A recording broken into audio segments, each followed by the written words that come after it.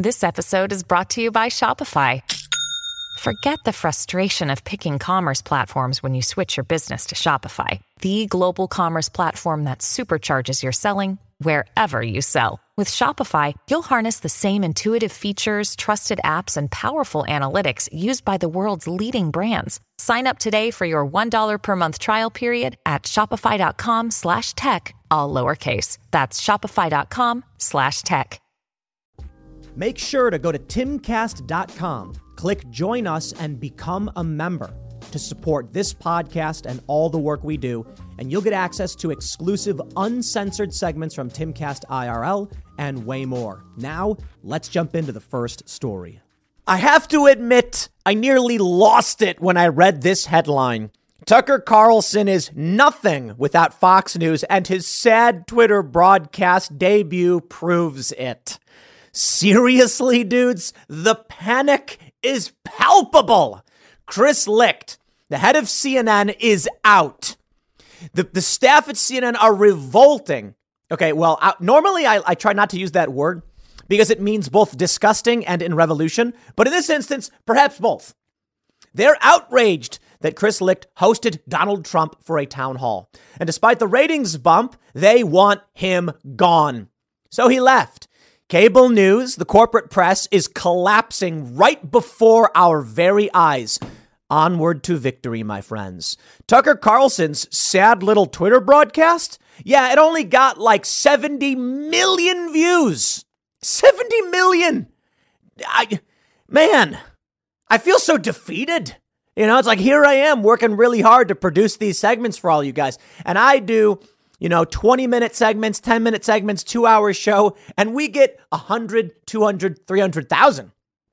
And Timcast IRL, we get between the YouTube live and the podcast, maybe like 500,000. 500,000. It's very good. It's very good to get 500,000 when Tucker Carlson is getting 70 million. Okay, all right. To be fair, this was Tucker Carlson's first Twitter show launch. So, of course, everybody wanted to watch it and see what it was all about. And it was fantastic. It was your typical Tucker Carlson monologue segment. It was about 10 minutes long. That's what Tucker produces on his main show. And then you'd throw in interviews and discussions and commercials. And 10 minutes is a good start. I think when it comes to the next few episodes he does, it's probably going to be, 6-7 million per episode. They're going to go viral. Everyone's going to share them. They're going to debate the ideas because that's what Tucker does and has always done. And of course, Media Matters and other leftist organizations are going to be obsessed with it. But here's what really matters. The media is losing their minds because they're done. They're falling apart. Tucker Carlson. Oh, I can't remember. 65.7 million views. You call that sad? Wow. These are bigger than Super Bowl numbers. If this is the future of media, if Tucker really is able to maintain anything close to this viewership, he could charge millions of dollars for an ad. Millions. Because it's premium. Now, with the internet, CPMs and all that stuff, I'd estimate that Tucker probably would end up charging around $100,000 to maybe $500,000 per ad on his Twitter show. Probably would jump in around the 3-minute mark and be like, this segment of Tucker Carlson Tonight is brought to you by insert, company. But I think Tucker would probably be better off advertising his own brand, his own products, or his own website. But to call it sad is absolutely laughable. Here's the big news. And then we'll jump back to the Tucker Carlson thing. I know that most of you probably would prefer just to have me rag on these people and insult them and cheer for Tucker. But there is very serious news first, which does allow me to rag on the corporate press. So let's start here and talk about the fall of the once great narrative machine. CNBC reports Chris Licht out after Trump town hall fallout, brutal Atlantic article. They say, Chris Licht is out at CNN after leading the news network for a little more than a year, parent company Warner Bros. Discovery announced Wednesday morning. The company said it is seeking a replacement. In the meantime, executives Amy Entelis, Virginia Mosley, Eric Sherling, and David Levy will lead CNN, the company said. Oh, it is all crumbling down around you. Licht's departure came as he faced a rebellion among CNN's talent and staff. His tenure, which effectively started when he eliminated the network's expensive CNN Plus streaming service, was riddled with programming missteps and rock-bottom ratings. But CNN already had rock-bottom ratings. In fact, when they hosted the Trump town hall, the ratings improved. Poor Chris Licht, bro. I don't know what's going on with you if you're still under contract, but I would love to sit down and talk with you about this, because it really did seem like Chris Licht was like, hey, look, man, CNN has gone left. We should not do that. We should have legitimate news. And I agree. And I feel kind of bad because he was trying to bring that back, even getting rid of Don Lemon. But it is what it is. He drew even more heated criticism in recent weeks after the network hosted a town hall with Donald Trump that was packed with scores of the former president's cheering fans. While the event drew 3.3 million viewers, CNN's ratings plummeted afterwards. 2 days after the town hall, CNN's prime viewership came in below right-wing outlet Newsmax, a much smaller network. That is not his fault. But I got to tell you, I know how all this happens. First, I will say, if you as a news network cannot host the Republican frontrunner for the presidency, you're not a news network. You're done. It's over. They're screaming like, we don't want this guy on our network. Then be a specialty activist brand. But the most trusted name in news, you're gonna have to have the Republican frontrunner. How insane has it all become? Where CNN is like, well, we can't host Republicans anymore. Great. You're a liberal activist network. Congratulations. Your market share is going to. And so this is what happened. Jeff Zucker comes into CNN. I think this was like what, early 2010s or like 2012 or something. He comes in and says, my intention is to rip the heart of this network clean from its withering corpse and crush it between my fingers. And that's what he did. Little energy for you. That's what he did. Jeff Zucker turned CNN into a leftist anti-Trump activist network, and viewers like me abandoned ship. I tell you the story all the time. When I lived in New Jersey, I had a big projector, and it would be on 24/7 playing CNN. Okay, not literally 24/7, but when I woke up, here's what I would do. This was before Timcast IRL for the most part. I'd wake up at about 6 a.m. I wake up a little bit later these days. I'd wake up at 6 a.m. I'd get on the treadmill. I would turn on CNN, so the news is playing in the background while I played Hearthstone, the card game. You guys know it, maybe. And I would exercise in the morning, watch CNN, and they'd be like, here's what's happening in the news. And this is like, what year is this probably? Like 2017, 2018. And then one day, something happened. I'm watching CNN, and they're talking about Donald Trump. And I'm like, okay, whatever. This is the news, I guess. And then I see on Twitter, there was mass protest, mass unrest in Iran. And I'm like, how do I find out about it? I turn on Fox News, bang.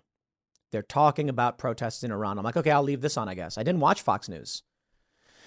And then after that, there was another instance happened. Because I'm like, okay, I'm watching CNN. And they're talking about Donald Trump, a panel, Donald Trump. And there's like a hurricane coming to the southeast or something like that. And I'm like, okay, how do I find out about this? So I turn on Fox News. What are they doing? Meteorological reports, weather, disaster, conflict. And I'm like, okay, I guess I'll leave this on. And that was it. At that point, I posted, you can see it on Instagram when I posted it, the CNN challenge. I called it. Turn on CNN and then turn on Fox News and see if CNN is just talking about Trump. Like the point was, the challenge is, can you get real news from CNN? You'd turn it on and it would be Trump. And you turn on literally anything else and it was like news thing happening. And so that was it. From that point on, I just stopped watching CNN. And that's what Zucker did. He ripped out the heart because he was like, it's cheap content.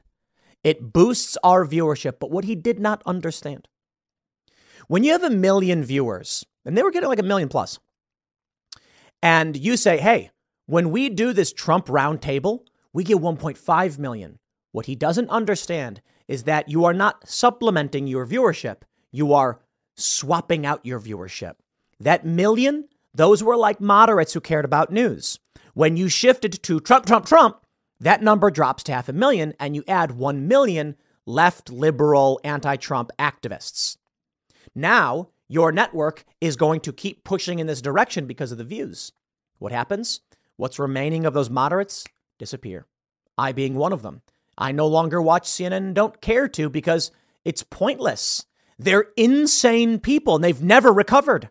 So when Chris Licht comes in and says, let's bring it back, let's try and be news again, all that happens now is you lose all of those psychopathic liberal activists and cult members, and you're never getting me back. I'm not going to watch your network, dude. You can't save it. Guess what? CNN may as well be Media Matters at this point. It may as well be a nonprofit leftist Democrat advocacy media outlet that will reach a couple 100,000 people. Good luck. That's what you've become. They say it was the unflattering 15,000 word profile of Licht in The Atlantic titled Inside the Meltdown at CNN that might have sealed his fate. He apologized to staffers Monday morning, but top brass at CNN's parent company Warner Brothers Discovery, including CEO David Zaslav, weren't happy with the article and the aftermath. I have great respect for Chris personally and professional, Zaslav said in a news release. The job of leading CNN was never going to be easy, especially at a time of huge disruption and transformation. And he has poured his heart and soul into it. While we know we have work to do as we look to identify a new leader, we have absolute confidence in the team we have in place and will continue to fight for CNN and its world-class journalism. I'm going to be honest with all you guys. I 100% believe that if I was placed in charge of CNN, the network would turn around in a matter of months and it would become the most profitable cable network channel on TV. The website, all of it, guaranteed. I know, boisterous, immodest, arrogant, you might say. But I'm going to be honest with all of you. I think if I were to randomly choose any one of you watching this video and put you in place of that network, the network would recover. Now, to be fair, I'm not I run a media company. So I think I absolutely could fix CNN. Totally think so. But I think the average person could fix it. That's my point. You go in there and be like, fire these people, cover real news. You're good. The problem is they won't. You need to clean house. Your ratings may falter, but if you come out right now, if CNN came out and said, we're getting rid of the leftist activism, your ratings would spike. Everyone would say, I want to watch this. What's this all about? Instead, they just falter. Instead, they can't break the addiction. Look at this. They just can't break the addiction. Now, Glenn Greenwald has a very excellent breakdown. He says media figures are flagrantly rewriting the history of CNN right before your eyes to make it seem as if CNN only started failing when Chris Licht was hired and demanded it stop being a DNC activist group. CNN was already in free fall and collapse when Licht was hired. That's true. One of the few tools liberal elites have left is to keep corporate media outlets in captivity to establishment Democrat ideology by using Twitter to shame any corporate media employees who deviate. That's why Licht has to be destroyed. Fine. But don't lie about pre-Licht CNN. Here's from Daily Beast says, CNN bottomed out in 2021. Will viewers come back? I guarantee I could bring those viewers back. I could launch shows. I could fix the network. But CNN wants to collapse. So be it. Let me just explain something to all of you. Outside of our beliefs, our views, and the age group that we reach here at Timcast, I understand. Cable TV is a different audience. But let me break it down for you. Timcast IRL is consistently the most viewed live show on YouTube at 8 p.m. I believe 9 out of 10 nights. Or, let's say 4 out of 5, let's say typically every day. Timcast IRL will be the number one live show at 8 p.m. to 10 p.m. on YouTube. Sometimes there are other shows that are bigger because it's not absolute, but we're a consistent nightly talk show and culture show. We dominate. We end up hitting around, I think 400 to 500,000 in the key demo, which is 25 to 54. And then we have a decent amount of viewers who are actually 18 to 24, surprisingly. I think it's 16, 17%. Then take a look at cable. Cable is over 60. Guess what? People over 60, moderate to conservative by today's standards. CNN, what they're trying to do is they're like, we better attract young people. Otherwise, we're going to disappear. Okay, well, going far left ain't going to do that for you because these people don't follow the news. Don't you get it? The people who believe the crackpot lies you push don't watch your network. They get their news from Facebook or TikTok or something. They hear it from activist organizations. laundering far left ideology. The people who actually care about news, like you or I, we would probably watch it if they were real. So imagine Chris Licht's vision come to fruition. I think it would have succeeded in the long run if he was allowed to do it. Attracting newer, younger viewers with conversations like this, raw, uncut, authentic, real news. And the viewership would skyrocket. But it's funny, Newsmax is doing better than CNN because we're sick of the lies. We're sick of the lies. Look at this. June 1st, CNN ratings crater to a whopping 25% since last year, despite bump from Town Hall. It is free fall. Benny Johnson says Taylor complaining, we'll keep it family friendly, about the lack of petty corporate media graphics on Tucker's new show reveals that our media experts don't understand what time it is. Audiences don't want superficial fluff and glitter. They want truth and substance. The media landscape has changed forever. My friends, I have no teleprompter. I have never used one except for when we were doing those early news segments on what did we call the channel before? It was before it was Subverse. It was whatever. But on that channel was like a straightforward news program where it's like, today in the news, X, Y, and Z happened. And we saw this happen and that happened. But for me and my Timcast channels, Timcast IRL, no prompters. None. I can do this whole thing with my eyes closed. There's quite literally nothing that I'm reading other than the tweets right here. No prompters. It is just me opining. It's what I think. It's what I feel. But they don't get it. They expect Tucker to come out with lower thirds. And Tucker is using a prompter. He is. And that's fine. It's a well-produced news segment formulating a strong argument. I got no problem with that. But people want authenticity. Tucker is giving them a straight shot in the news. It's scripted for sure. But you can be scripted and authentic as long as you're treating people with respect. You are being honest with them. Look at this from Insider. This is what they say. Tucker is in trouble if his first live stream is anything to go by. The first episode of Twitter stream debuted lacked the shine of his Fox News glory days. Without the chyron and quick cuts, Carlson must now compete with the likes of Alex Jones, and he's losing. It's the craziest thing I've ever read. I can just pull it up right here and show you 65 million views. That's losing. He did one video.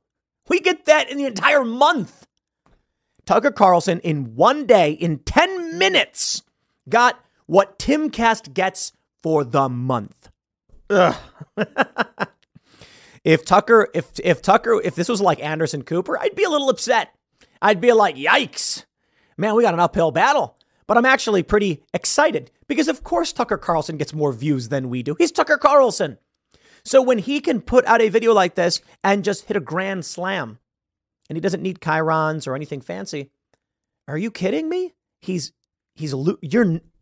know what? Y'all deserve not to exist, because if you can't grasp what people are doing on the internet with success. But I got to tell you, something I've experienced quite a bit. We here at Timcast rarely make the news. Rarely. And I often wonder about it. Like, they'll talk about various podcasts in the media, right-wing personalities, conservative personalities, activists. My name never comes up because they have no idea what's going on in the real world. Now, I'm not here to say that, like, they should be knowing who I am. Like, oh, how dare they not know my name? Do you know who I am? No, that's not what I'm saying. I'm saying they're on the back end. They're on the back end of the bell curve. They are past their prime. They are out of the loop, and they have no idea what's going on. They think Tucker Carlson did badly because he doesn't have shiny chyrons. I don't. You know what this like? I mean, I guess technically, if you look down at the little thing right there that says become a member at timcast.com, we have an overlay graphic that just sits there and doesn't change. I don't think we actually have this on Timcast News. We have that thing that says it pops up and says like share this video or whatever. That's about the gist of what we have. Other than that, I read the news. I pull up this video box thing we made with OBS, Open Broadcasting System, I think it's called. And then I just kind of rant. And you know what? It's more authentic and real than what these people produce for their canned fake news media narratives. But think about the game they're playing and why they feel this way. They carefully craft a narrative. I don't. We don't. No, media doesn't. Tucker Carlson breaks these narratives. That's why people like him. Shows like mine, why is it successful? Because I just kind of turn the camera on and talk openly about what I'm thinking, what I'm feeling, and then I read some of the news and opine on it. Nothing's pre-scripted. Nothing's pre-planned. It is just a stream of my consciousness explaining what we think is going on, how I feel about it, what may or may not be. Reading comments, watching videos. And what does the media do? The exact opposite. They sit there, they look at the story and they say, how can we frame this? What's the angle? That's what they ask. They often ask, what's the angle? You know, for me, the only thing I really think about is after I record, I'm like, what's the title of this video? You know? And I try to go for like medium to strong evocative language. Medium to strong. I don't like to do the overt, but depending how I'm feeling, I might. But medium. I don't want to do something weak where it's like Tim Pool addresses CNN failure. Like that's nothing. Says, you know, so this will probably be titled like CNN collapsing. Boss is out as Tucker, you know, hits grand slam. And I think that's just like colorful language to explain what is literally happening. But I got to tell you, I want to say this. Congratulations, Tucker Carlson. I'm not going to shed a single tear for CNN. You deserve it. I'm just happy to see it. Look, with the Bud Light effect, with Target, with Kohl's, with all these companies struggling and failing, we are marching toward victory, my friends. Cultural victory. We have parents out there protesting what these schools are doing to their kids. We have a new wave of media dominating the airwaves and Tucker paving the way. The old guard is failing and they're too stupid to realize why. And we're winning. Feels good. 4th of July is coming up in like a month. Really excited. Independence Day, I should say, the 4th of July. And we've got a documentary coming out. We have a documentary coming out next week. We're winning. It's fantastic. It feels great. Thank you all who are members at timcast.com for being a part of that victory. For if you cannot do anything else, one thing you can do. If you are trapped in a job in a city and you are fighting to escape the oppressive woke cult that surrounds you and your family, you're having a very hard time with it. I know it may be the hardest thing you've ever done, and maybe you can't leave the city for a variety of reasons. There is one thing you can do. You can share shows like this. You can join Steven Crowder's Mug Club. You can become a member at timcast.com. You can sign up for the Daily Wire Plus. That's the simplest thing you can do. Now, I would say, hey, become a member at timcast.com, support our work directly, but I would be remiss if I did not mention the good work that Crowder does, the good work the Daily Wire does, the good work that Dave Rubin does, that so many other people on Rumble and Locals are doing. All of that and your willingness to pick and choose who you think should succeed with your contributions as members to all of their platforms. That is why we are winning. The budget for Timcast is primarily based upon you as members. The ability for us to do all of these things. Let me add a few points. I did not bring this up before. I don't know if I should or shouldn't mention it, but yesterday people on Timcast IRL said I probably should point out when I donate money. What I don't want to do is be like, hey, everybody, look how great I am. I gave money to somebody. However, maybe I should be the one standing in front of the crowd being like, charge, right? There is a father who is fighting for custody of his son, and they are trying to transition his kid. I donated to this man's Give, Send, Go $10,000. Daniel Penny, of course, you know about. I was wrong in my view of, you know, we should be helping this guy. And so I said, you know what? I feel it feels crummy. I'm gonna do as best I can. $20,000. And then with there's another activist small group that I'm going to leave them to their own devices, but I will mention I contributed around $10,000 to them to fight for parents' rights and to prevent children from being sterilized and things like that. Maybe I should highlight these things more so that you know when you become a member of timcast.com. Actually, I'll put it this way. For the most part, the memberships at Timcast are going towards investment in everything we're doing. The coffee shop, the coffee company that we've made Cast Brew Coffee, to build a parallel economy and to build cultural spaces, to fund music, We've got I don't want to say too much, but we're going to be working with a very big band and producing some really great music. Many of you could probably guess. And the profit basically that we get here, it goes towards just expanding more. We're hiring, we're having a meeting to hire another person today, shortly, to expand our Culture War show. That's what the money goes to. And then when the profit rolls over to me, I personally make choices where I donate that to people who I think need it. I don't take a salary. The salary that I get paid does not come out of Timcast IRL. I'll frame this as carefully as possible, to be honest. We make a lot of money through memberships, through advertising revenue and all that. So what I pay myself is less than what this single channel generates. That's where my pay comes from. So I produce 5 videos per day and 2 on Friday for this channel. And from the ad revenue alone, I pay myself a salary. Timcast IRL generates ad revenue and memberships, and that money primarily goes towards investing into the company, into funding projects, albeit afterwards there's profit rollover. I don't want to make it seem like that's not the case. But then I use that stuff for like contributing. And that's why we want to do this grant program.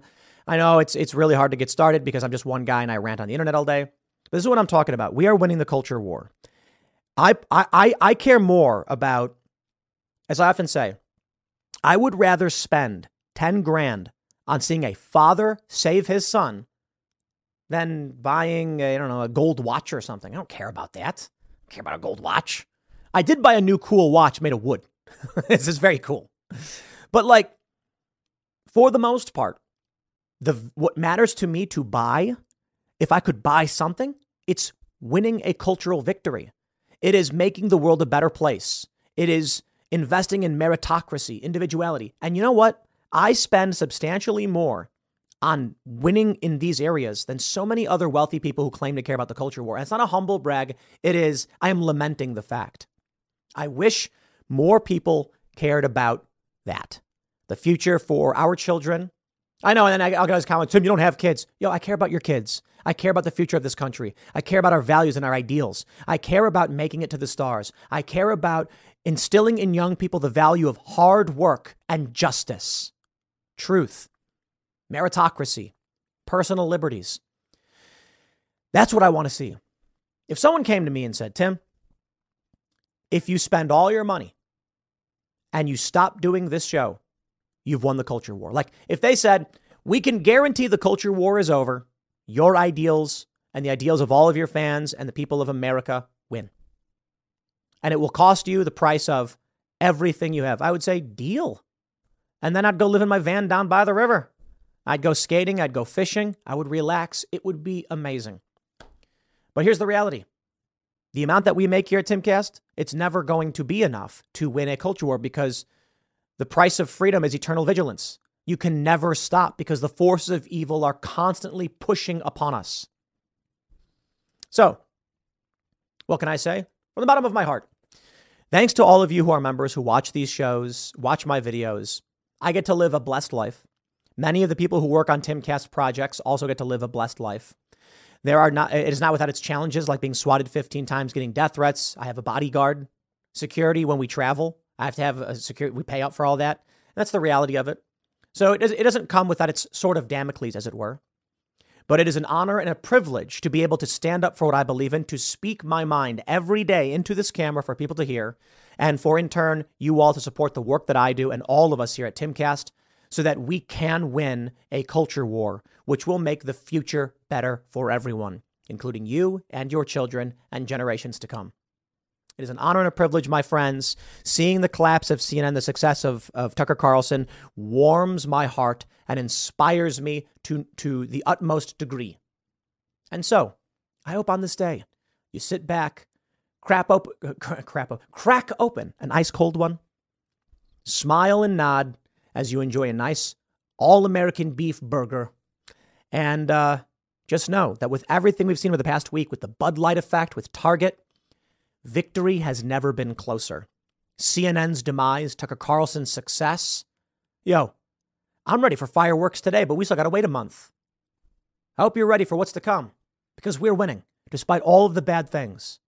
Next segment's coming up at 4 p.m. on this channel. Thanks for hanging out, and I'll see you all then. A major shift is upon us. From the Bud Light effect, Target stock, Kohl's, North Face, regular people are starting to say no to the indoctrination and grooming of their children. And it's culminating in dangerous circumstances. The Post-Millennial reports violence between Antifa and parents erupts in Glendale, California, outside school board meeting over LGBT pride agenda. That's right. A group of fathers were upset that their kids are being groomed in these schools with sexualized courses that are beyond these children's understanding, and the kids should not be taught this. Parents inside were protesting, and outside, far left extremists physically attacked the parents. Now, it's funny. If you look at the videos, you'll see something fairly obvious. It is masked, black-clad, far-left extremists, as we've seen. We don't know who these people are other than they are your typical far-left extremist. Additionally, leftists are much less likely to actually have children. So, if we were to make an inference on what was happening, you have just some local men of varying background, not wearing political clothing. Some, I believe, maybe, I'm not sure. But just guys, hoodies, jeans. Far left extremists wearing political symbols, engaging in a political act of violence, as they typically do. And so that's the story that you get from the Post-Millennial. The Daily Mail says, mass brawl erupts during protest outside LA school board vote on recognizing June as Pride Month. 3 arrested as demonstrators in Leave Our Kids Alone shirts brutally clash with LGBTQ activists. And then, of course, you get Pink News, which frames it like this. Violence breaks out at school board meeting over Pride Month. Extremists attacked LGBTQ parents. Did they? If you're the parent of a child at the school, would you show up black clad wearing a mask? Or would you show up in normal clothes to a meeting at your school board? I'll just put it this way. The assumption, the presumption, the people who are showing up with political iconography and starting fights probably don't have kids in this school. But of course, that's what the Pink News is saying. Alejandra Caraballo says violent far-right anti-LGBTQ extremists viciously attacked LGBTQ parents outside of a Glendale CA school board meeting about recognizing June as Pride Month. As usual, the police are helping the extremists. Yeah, no, that's not what happened. It's not what happened because we actually know that these people, these men who are showing up, are parents who are upset about what's being taught to their children. And they're saying no. But of course, the media is going to try to lie because there is a psychotic cult which has many pedophiles and groomers trying to get to your kids. Oh, and they get so mad. They say, you really got to watch what you say, Tim, because, you know, some people, look, I'm not a parent at these schools. I'm not showing up. I did not attend any of these fights. I did not even know this meeting was happening. These parents knew more than I did. I'm only telling you after the fact that parents are getting fed up with the pedophiles coming for their kids. Here's the story from the Post-Millennial. An all-out brawl between Antifa and parents erupted outside a Glendale, California school board meeting on Tuesday. Parents had attended the meeting to demand transparency of curriculum, which the Glendale school board has refused to provide. A Glendale mom who was inside the meeting told the Post-Millennial that the school board refused to engage with parents, and instead of dealing with parents and giving the information parents have rightly demanded, they paraded a selection of uninformed local elected officials who had no idea what was going on or what the issues were. We have this tweet from Andy No. He says, breaking, Armenian American men fight against Antifa and far-left protesters outside the Glendale CA school board meeting. Immigrant families have been furious that elementary schools are doing pride events. Antifa have gathered to oppose the events. Oppose the parents, sorry. I'm going to break it down like this. Here's reality. The majority of people don't agree with this stuff. That's why we're seeing the Bud Light effect and Target. That is proof. Proof positive. If Bud Light sales drop by 30% despite Memorial Day weekend, yeah. Yeah, people are not okay with what these companies are doing, and they're fed up, and they're starting to push back. That's regular people. 30% of Anheuser-Busch sales, that's not like some fringe right-wing extremist group. It's regular people saying, enough! At the far left, a small fringe faction of psychopaths, groomers, pedophiles, and far-left extremists, cult members, want to put you in their box. They want to frame it as though they are the majority. They're not. And the Bud Light effect proves it. Target stock dropping by $13 billion. Yeah, that's not because of Antifa. That's because of regular people. Antifa doesn't go and shop at Target. They loot, ransack, and destroy Target.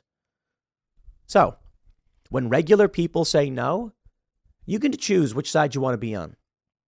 Do you want to be part of the fringe faction that will likely end up getting arrested? Trump's going to get elected, and then you're going to actually see DOJ action against these terrorist groups. That's what they are. Extremist terrorist groups.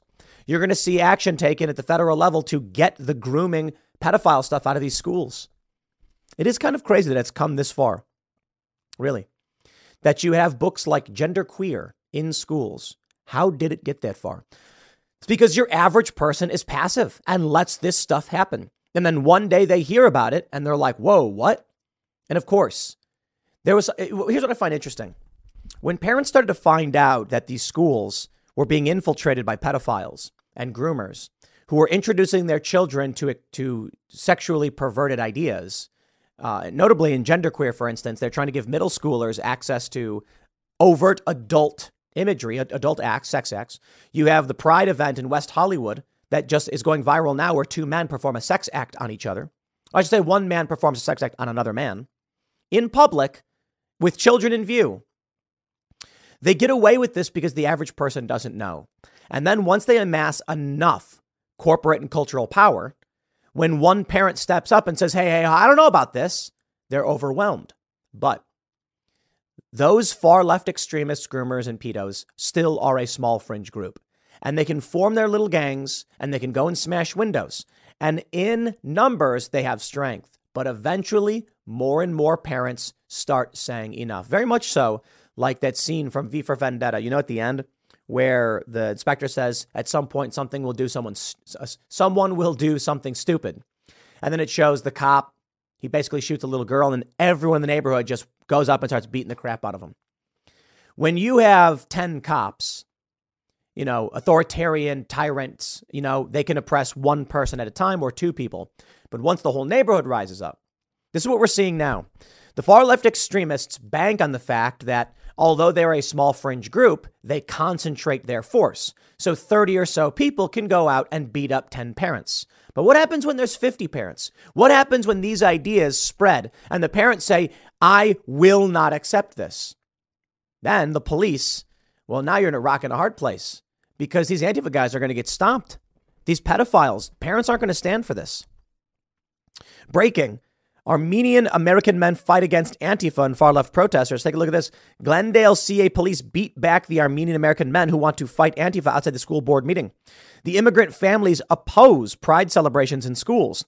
Antifa communists and far-left protesters gathered to support that. Look, I'm not gonna hold back, and I'm not trying to be cute. When I say groomer and pedophile, I'm not referring to a run-of-the-mill liberal.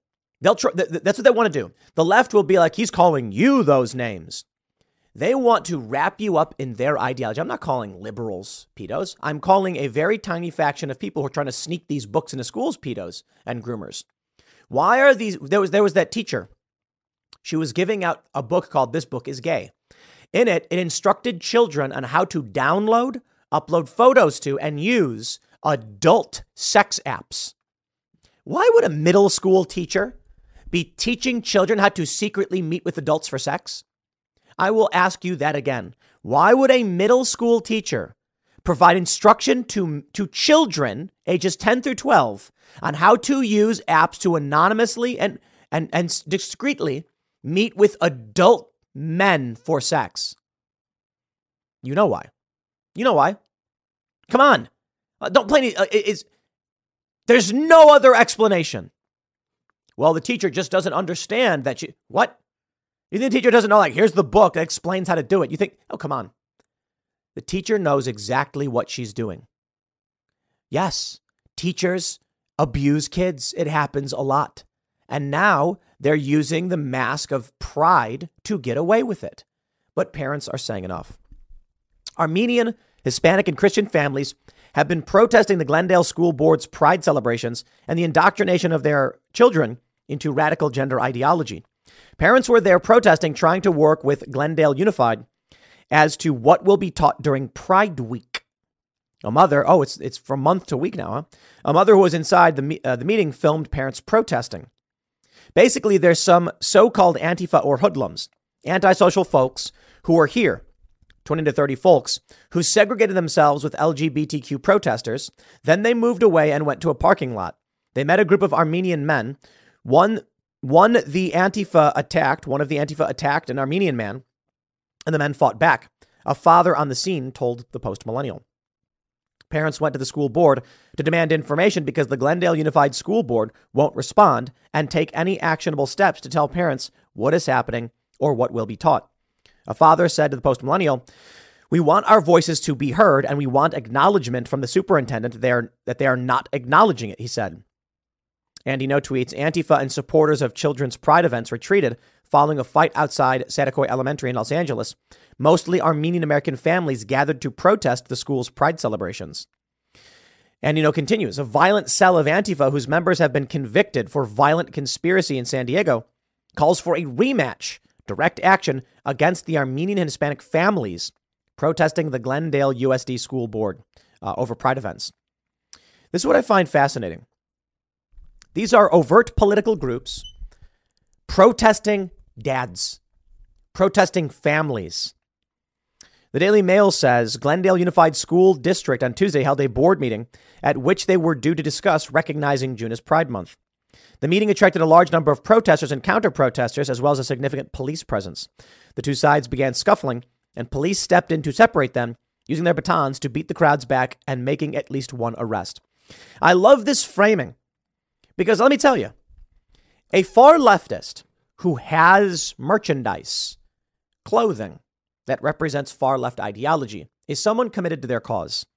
A dude wearing a hoodie and jeans is likely just some random guy. So when you say counter protesters, I reject that. But that's what a lot of these news outlets try to do. They try to feign neutrality. We're not being neutral with these far left extremists. All right. A dude showing up in a jean jacket and jeans is not someone who is probably super politically active. A guy who shows up just with a hoodie, not likely politically active. Look at all these people, old dudes in jackets, moms in what appears to be a North Face jacket. These people do not seem to be a counter-protest group at all. It seems to be regular people. But when you look at the Antifa individuals, they have stickers, they have clothing, they're wearing uniforms. This is what we get. Eyewitness News. Los Angeles Unified School District unanimously passes resolution to encourage LGBTQ education for all schools. The resolution also served as the board's official recognition of June as Pride Month. Yeah, parents are going to have to say no to this, and they're going to have to show up and take their kids out of these schools. No question. Do it. But I can tell you where this has been going for some time. Let me tell you. I remember when I was a kid, if you were under 16 years old and you weren't in school, you were truant, and the police would they would take you. And this is crazy to me when you think about it. It only ever happened to me one time, I think, curfew. So in Chicago, if you're under a certain age and you're out past a certain time, you're violating curfew. The cops will pick you up, bring you home, and make your parents sign something for violating curfew. It just seems absolutely insane to me that they have curfew for people under a certain age. But they also have truancy. If you are 14 or 15, or perceivably, the cops will stop you as you're walking around and say, why aren't you in school? And then they will pick you up and they will bring you home, and your parents get in trouble. Your parents can get, I believe, criminally charged. Chicago. Think about what that means. Let's say in your school, they're introducing pedophilic material and they're trying to groom your kids. So you tell your kid you pull them out of that school. Well, now if your kid during school hours is walking around, or not only that, If you don't register your kid with some kind of schooling program or something, they will come find you and say you're abusing your kid. And this is obvious to me where it goes. Indoctrination. Used to be that kids learn from their parents. Now, at least I can't speak for other cities. Maybe you guys can comment below as to the cities you live in and what their laws are. But if a kid isn't in school and isn't registered anywhere, after a certain amount of time, they go for the parents and they say, you are abusing your child. What if the child's been removed from the school because of the abuse the school's doing to them? There are correspondence schools. So this is what I did when I was younger. They mail you your curriculum and then you just do the tests and mail them back. It seems silly because what we were doing when we were kids, me and my brother, we were completing 2 weeks of public schooling per day. Seriously. Schools are so broken, man. Let me tell you. Here's how schools work. Monday, they say, open up your book to chapter whatever. This week, we're going to be learning about this thing. And then you go through that chapter throughout the week. You do homework. And then Friday, you take a test. Did you master that course? That's how it was when I was a kid. I don't know about you guys. In 1 week, we read about this one thing over and over and over again every day until Friday we take a test. Silly. What we would do with correspondence school is we would get mailed books and they would say, once you complete all of these tests, like complete the test, send it in. Just do it. So you have the book, the workbook and the test book. The test book has all the tests. The workbook has all of the curriculum. So what would we do? We would read the chapter in an hour and then take the test for that chapter, fold it up, put it in an envelope. Then we'd read the next chapter, take the test, fold it up, put it in an envelope. We'd mail them both out. 2 weeks of public schooling done in a day. And so we basically finished an entire 4 years extremely quickly in a matter of months. So why are schools this way? Why do schools take so long? Why do they function the way they do? It's very weird, isn't it? I certainly don't think it makes sense. Now, you can see how they operate, and how they're operating now, I think, is particularly important in that what's mostly happening to your kids, are they learning to balance a checkbook? No. Are they even learning about the birds and the bees? No. And that's where you get things, I think, get fairly obvious. When they're bringing your kids into a school where they're teaching them about gay sex before they teach them about general reproduction, don't you have some questions to ask? And this is what I've been saying for a while. You want to talk about sex ed for kids?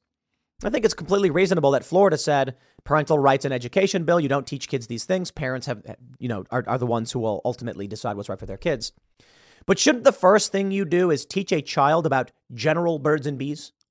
After that, then they can start to learn about atypical relationships. Why should teachers be providing books to children about butt plugs? I'm not exaggerating. Ron DeSantis banned this.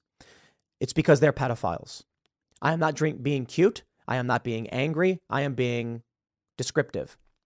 An adult like this woman, actually, where was that woman? I think it's, let me see if I can, I want to make sure I get this because knowing where this teacher is, Illinois.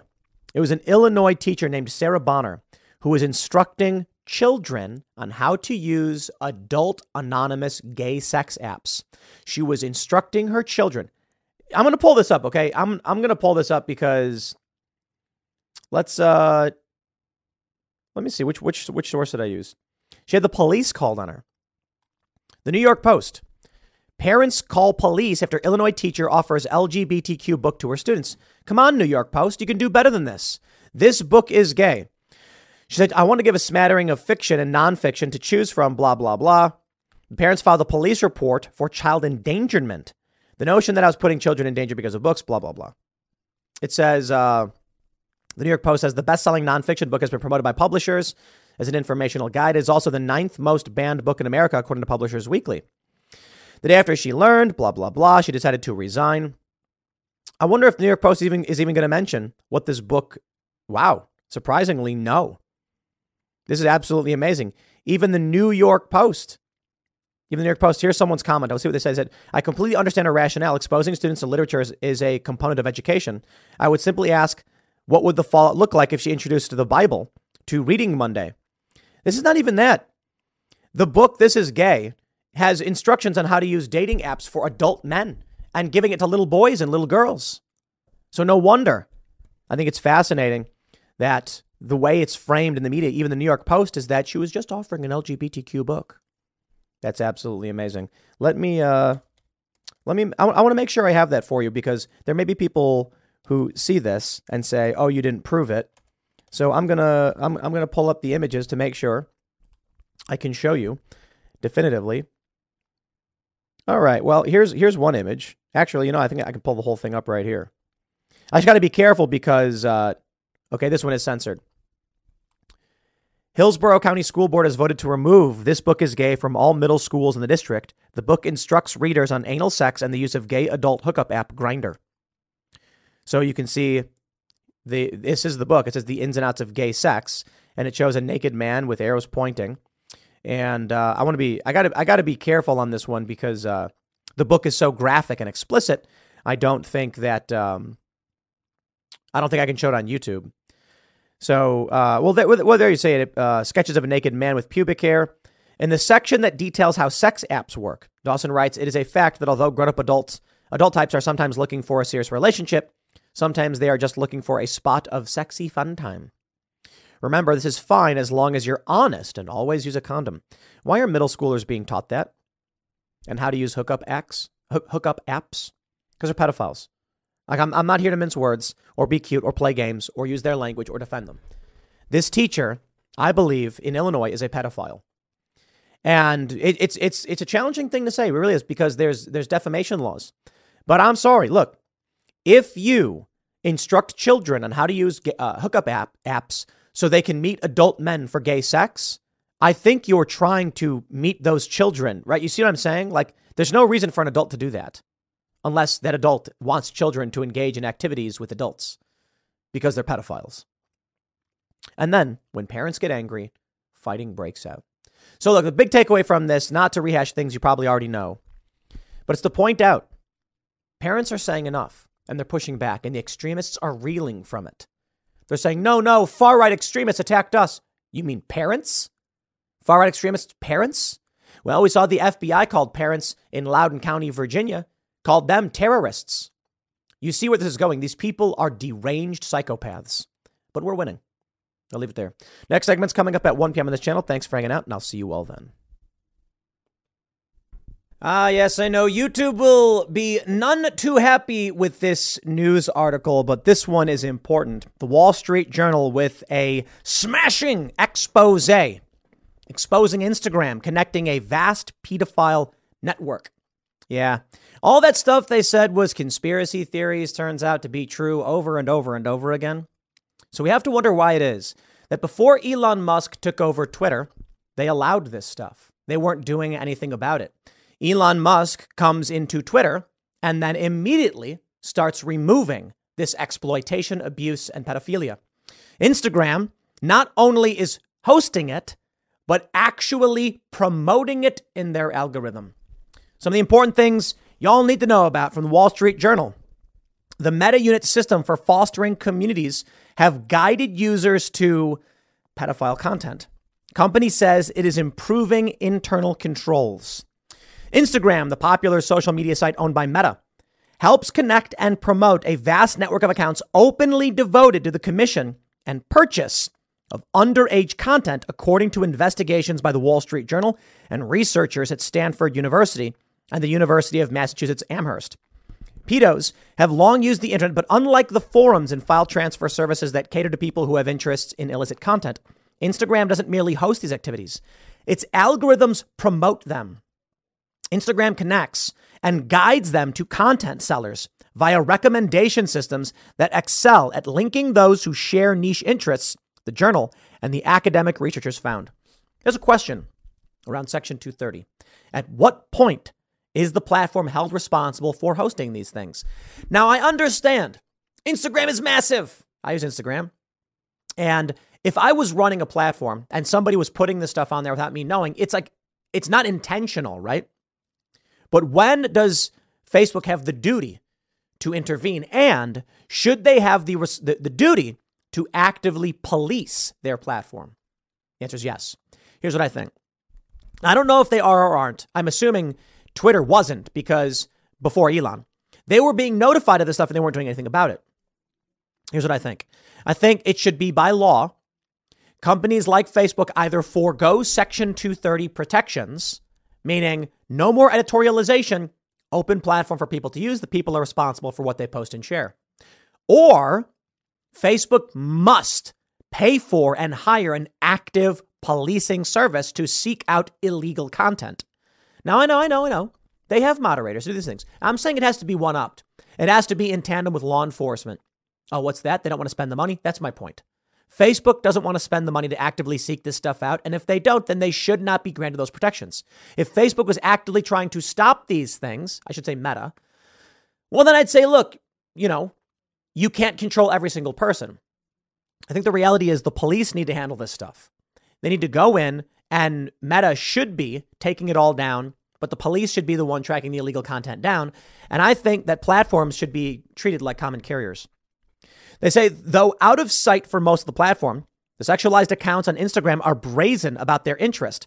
The researchers found that Instagram enabled people to search explicit hashtags such as pedo. Wow. Jeez, I don't even want to read some of this stuff. This is crazy. Instagram accounts offering to sell illicit material generally don't publish it openly, instead posting menus of content. Certain accounts invite buyers to commission specific acts. Holy crap. Some menus include prices for videos of children harming themselves. Man, wow. Animals. This is insane. The promotion of the content violates rules established by Meta as well as federal law. In response to questions from the journal, Meta acknowledged problems with its enforcement operations and said it has set up an internal task force to address the issues raised. Child exploitation is a horrific crime, the company said, adding, "We're continuously investigating ways to actively defend against this behavior." Meta said it has, in the past 2 years, taken down 27 networks and is planning more removals.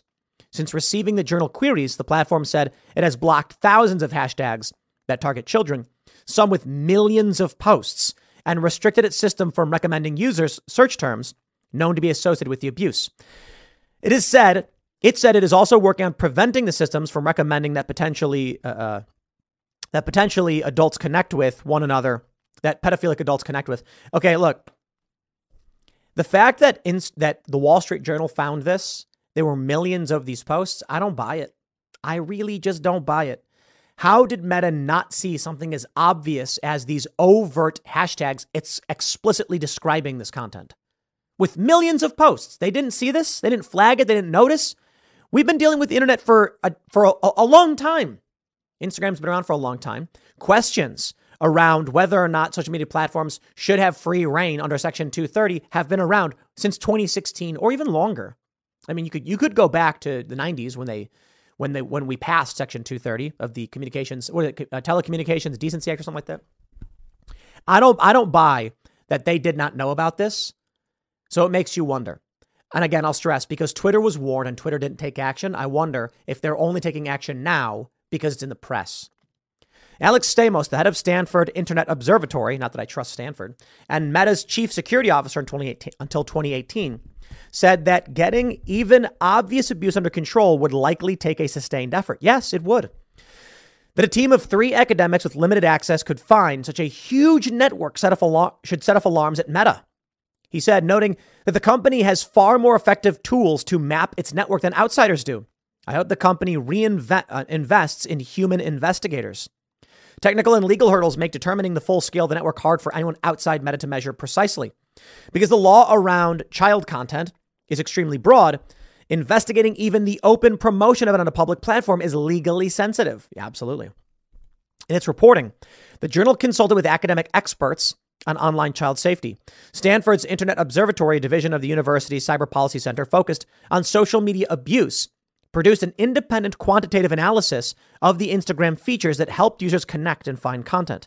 The journal also approached UMass's Rescue Lab, which evaluated how these abusers on Instagram fit into a larger ecosystem of online exploitation using different methods. Both entities were able to quickly identify large-scale communities promoting abuse. I just don't buy that they didn't know about this. Test accounts set up by researchers that viewed a single account in the network were immediately hit with suggested for you recommendations of buyers and sellers. Jeez, man. As well as accounts linking to off-platform content trading sites. Following just a handful of these recommendations was enough to flood a test account with content that abuses children. So when you see these groomers in schools and you see the shared ideology of people on the left, when you see who is running Silicon Valley, I think it is fairly obvious to say there is a potentiality for intent behind who's working at Meta. Sorry, you can't play that game with me. You have these people going to schools. That teacher I mentioned in the previous segment who brought a book to children to teach them how to use adult anonymous gay sex apps. A teacher at a middle school in Illinois was teaching kids this stuff. And they lie. They lie in the media about what they're doing. So you mean to tell me these same people, the same ideology that are working in Silicon Valley aren't doing this on purpose? Don't buy it. I'm not saying everybody at Meta knew or was involved, but these infiltrator psychopathic leftists, they harbor this ideology. They harbor people with these behaviors, criminal actions. We got deep problems in this country and the world, mind you. This is crazy. A Meta spokesman said the company actively seeks to remove such users, taking down 490,000 accounts for violating its child safety policies in June alone.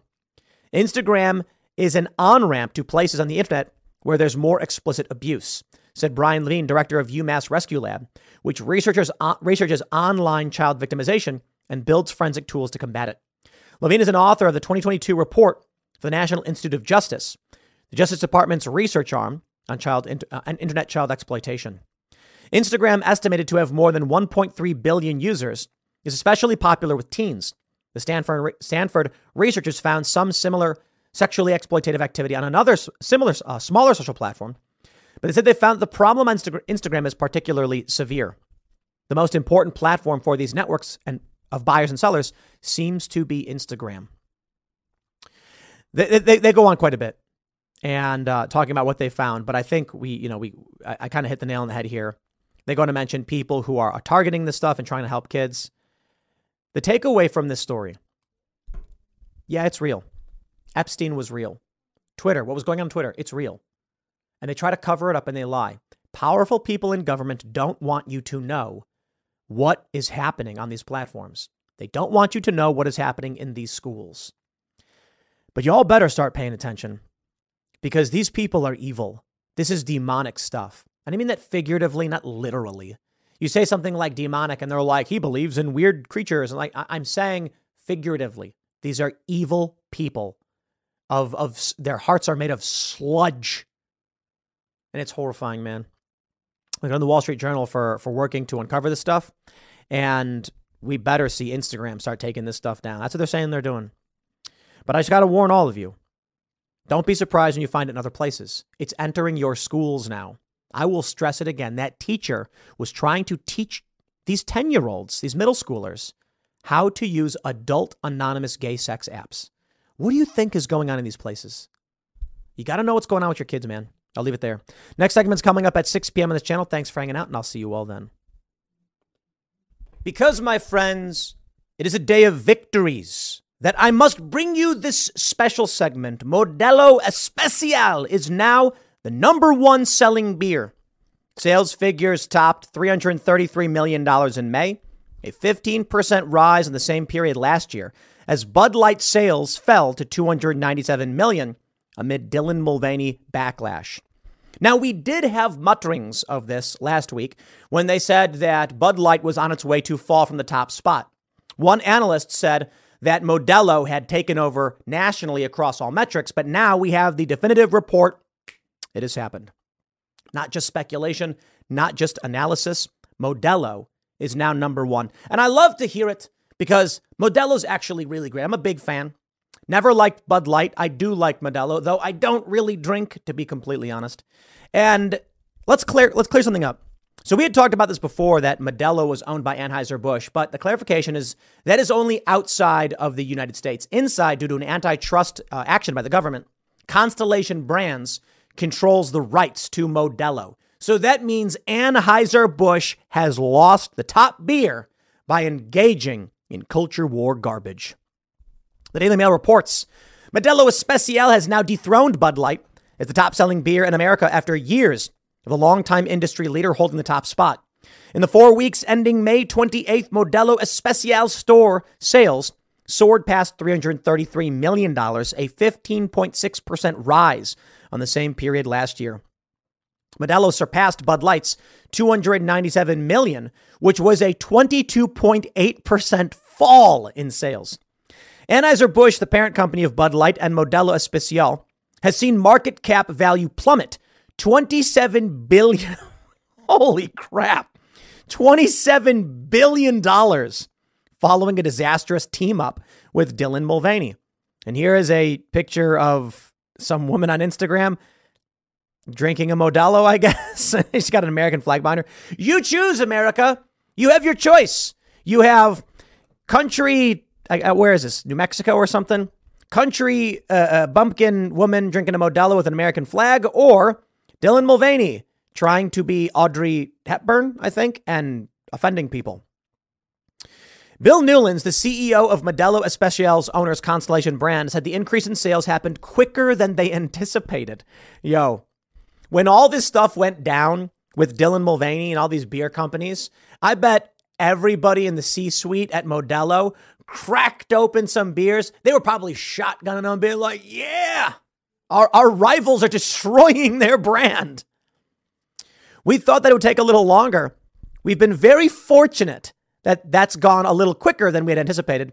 But what a great position to be in on the beer side, he told Newsweek. He's dancing on the grave of Bud Light. U.S. sales of Modelo are controlled by rival Constellation brands and do not count as part of AB InBev's global volumes as part of an antitrust settlement. Anheuser-Busch and Constellation did not immediately respond to a request to comment. According to consultancy firm Bumps Williams Consulting, Modelo Especial sales were $341.9 million the week ending May 27th, compared to Bud Light's $298.6. However, long-term trends show that Bud Light remains the top-selling beer in the U.S. this year so far, according to Nielsen IQ. But that is unfair. It's unfair because there is the pre-controversy and the post-controversy.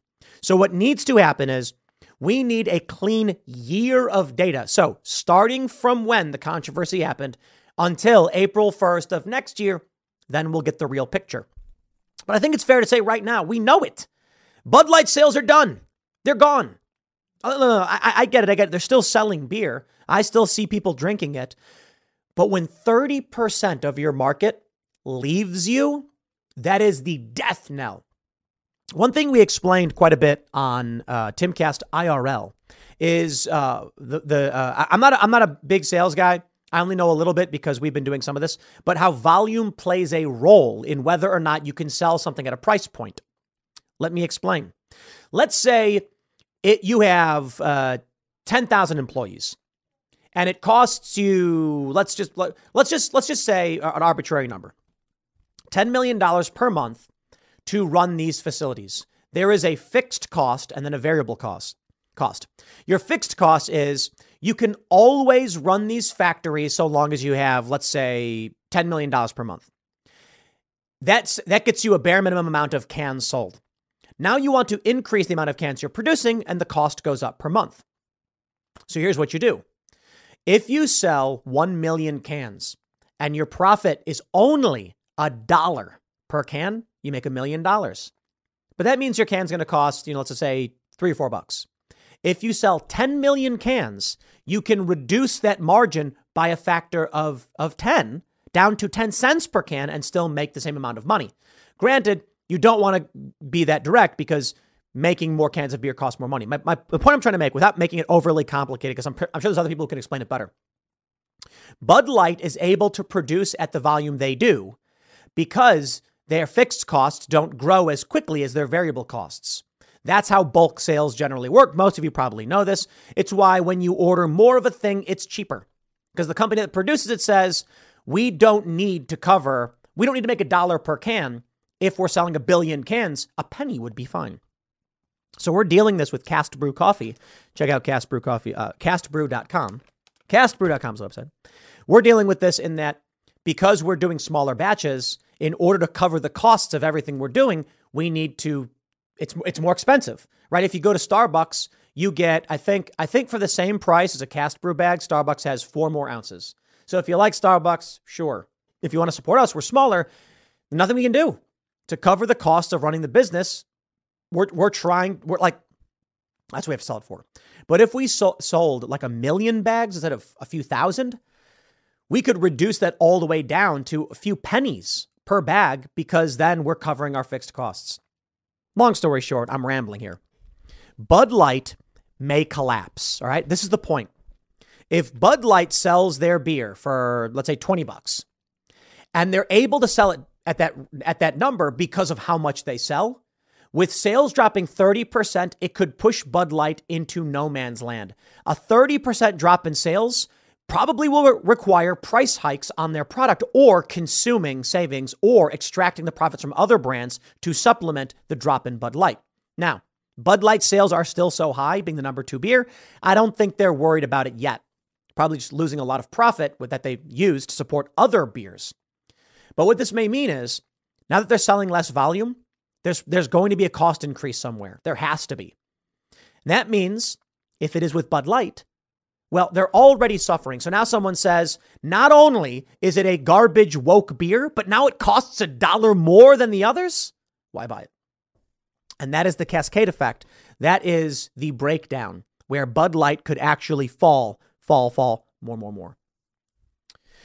They say Bud Light sales count for 9.1% of the total market in 2023, while Modelo has 8%, a gap of several $100 million. Experts previously warned that Modelo would topple Bud Light for the title, with sales week ending May 20th plunging 25.7% for Bud Light and soaring 9.2% for their rival. Look at this, man. Good on Modelo. What does that say? Cerveceria, what is it? I don't know. Modelo? Cerveza? It says Cerveceria. That's like a place that makes beer, I guess? Yes, and then Dylan Mulvaney put on a pinstripe suit and did a magazine shoot saying that they are ready to move on from girlhood. And a lot of people are like, was this a bit like Borat? And I'm saying, like, dude, Dylan Mulvaney is doing a bit like Borat. That's what I think is happening. But now Dylan's like, I want to be a comedian, not, a trans person or something like that. I don't think Dylan's saying they're not trans, but it kind of feels like they're moving away from this character they use to become famous. And now that they're famous, you might wonder why it is that Mulvaney never got the facial hair removal. Because it's a character like Borat. But hey, Bud Light, good on you destroying an iconic American brand so that you can get woke and go broke. This is the Hindenburg of get woke, go broke. This is a catastrophe for American corporate interests. And because of this, the dam is broken. So many more brands are now terrified to embrace wokeness and make it so. There's a story going around about Nike bringing in a surgeon who performs child sex changes. Make it known. The American people don't stand for this. Bravo to Modelo. It's funny because in the wake of all of these things, we're seeing all these other beer brands post American flags and be like, we like America. We don't want any of that stuff. Let's make the trend for corporations. When you put up American flags, we buy your product. When you don't, when you put up the weird woke garbage, we don't buy your product. That's called winning. Congratulations, America. I'll leave it there. Next segment's coming up in a few minutes. Stick around and I'll see you all shortly. San Francisco is dead and Democrat policy killed it. And this story from ABC 7, Hilton San Francisco Union Square Park 55 owner stopping payments on loan, firm announces. They will be surrendering the properties to their lender. ABC reports another blow is being dealt to downtown San Francisco. The investment firm that owns Hilton San Francisco Union Square and Park 55 is walking away from its debt and surrendering them to its lender. Park Hotels and Resorts has opted to cease payments on a $725 million loan, according to a press release. This means they're walking away from any equity they had in these properties. They're surrendering the property. This is crazy. Imagine you bought a house and it was $300,000 and you've paid down a decent portion of that. Let's say you paid down $50,000. And then one day you decide crime is so bad, you surrender the house to the bank and say, we're leaving, and you lose all of that money you put in that property. This is what happens. We saw recently San Francisco ran that tourism commercial, desperate to bring people back, but the city is dead. When Walgreens are closing down, when stores are putting up everything behind glass barriers, you got nothing, man. Nobody's coming. Nobody wants to be in this place, and it's your fault. I have to wonder if these people in these cities intentionally destroyed them. The company intends to work in good faith with the loan servicers to determine the most effective path forward, which is expected to result in the ultimate removal of these hotels from its portfolio. The 1,921-room Hilton San Francisco is the city's largest hotel, occupying an entire city block. Park 55 has 1,024 rooms. I can't imagine they're going to be completely vacant. There are so many tourists still there. There is business going on here. They are needed. Yes, they probably do not have the occupancy rate that they want to have. The firm cited the continued debt burden of the two hotels on its portfolio and multiple factors that have made the San Francisco market less desirable for their business. Could it be the human feces everywhere? I mean, just one guess. In a presentation given to investors last month, Park Hotels and Resorts said San Francisco made up 16% of their sales in 2019, compared to just 3% over the last 12 months. That's massive. Their key concerns are record levels of office vacancy, fewer employees returning to offices, and ongoing concerns over safety and security. Those things have to be improved for the sake of everyone, and there hasn't been as much progress as we'd like to see for sure. Robert Sammons, a senior research director for real estate giant Cushman and Wakefield, says the narrative about the city surrounding crime, homelessness, and drug use, on top of other retailers leaving entirely, hasn't helped the situation. Still, he believes it won't be long before new owners step in. It's the urban environment in general that has become the narrative, right? Right. That everyone is speaking about, and it's slowly starting to turn around in a lot of markets. And it has begun to start turning around in San Francisco, but not fast enough. London Breed, the mayor, released a statement on Monday confirming these businesses will continue to operate and no jobs will be lost at this time. These kind of ownership changes happen, but these hotels will remain open and blah, blah, blah, blah, blah. There's lots of homeless people, drug use. The city is crumbling before our very eyes. They're going to have to subsidize this. The SF Hotel Council said in a statement that the hotels will stay open for business. Park Hotels, blah, blah, blah. We get it. Congratulations, San Francisco. You've done it to yourself. You've voted for it over and over and over again. And these people just don't learn. From the Post Millennial, Rite Aid shutters another drugstore in Seattle amid spiking crime. And yes, my friends, I bring you my favorite. Seattle Fire Department reels after 2 attempts to steal fire engines. What? I hate laughing at all this stuff, but I think you get it. I think, sadly, you get it. It's the absurdity of the modern world. Stealing fire trucks? San Francisco, man, wow. Hotel, the Hilton, abandoning the property. Here you go from the Post Millennial. Seattle firefighters have reported 2 instances of people attempting to steal their fire engine while crews were responding to calls last week. According to the Seattle Fire Department, 2 instances in 1 week. According to the Seattle Fire Department, on Wednesday, while the crew of Engine 10 was responding to a fire at the intersection of 8th Avenue and Spring Street and away from the vehicle, they returned to find an approximately 40-year-old woman sitting in the driver's seat. Como News reported she was unsuccessful and was offered mental health resources. While the Engine 10 crew was responding to an overdose call on Thursday at 3rd Avenue and Marion Street, an approximately 50-year-old woman got into the fire truck driver's seat. According to the outlet, the firefighters were able to get the woman out of the fire engine before she could operate the vehicle, and she was taken to Harborview Medical Center for a mental health evaluation, because that's what people trying to steal fire trucks need. Seattle police told the outlet that it wasn't the same woman involved in both incidents. In August 2022, it was revealed that Seattle firefighters have increasingly become the victims of dozens of violent and dangerous attacks. Their union called out city officials for the impact that this hostility is having on firefighter safety and the critical services they provide. In December, it was also revealed that many of the suspects have not been charged or have been released from custody. And yes, they'll probably end up doing it again, given the opportunity. In response to the attacks earlier this month, the Seattle City Council voted to expand the city's municipal code regarding obstructing a public officer to include firefighters. That same council repeatedly defunded the already short-staffed police department following the George Floyd riots that rocked the city in the wake of the spring and summer of 2020. The wake of the spring? You mean the wake of the death of George Floyd? Additionally, the city implemented a COVID vaccine mandate following the lead of Democratic Governor Jay Inslee, which increased the exodus of officers. A spike in violent crimes, including homicides, followed. The department is down close to 600 officers, and 911 response times have decreased. The city's COVID vaccine mandate also led to the termination of firefighters leaving the department, similarly short-staffed and forcing SFD to brown out units from service.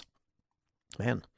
Additionally, a $10 million lawsuit has been filed against the city of Seattle after the defunding of the police allegedly led to the wrongful death of William Urich because his address was accidentally on an outdated blacklist for hostility toward first responders because of a previous tenant.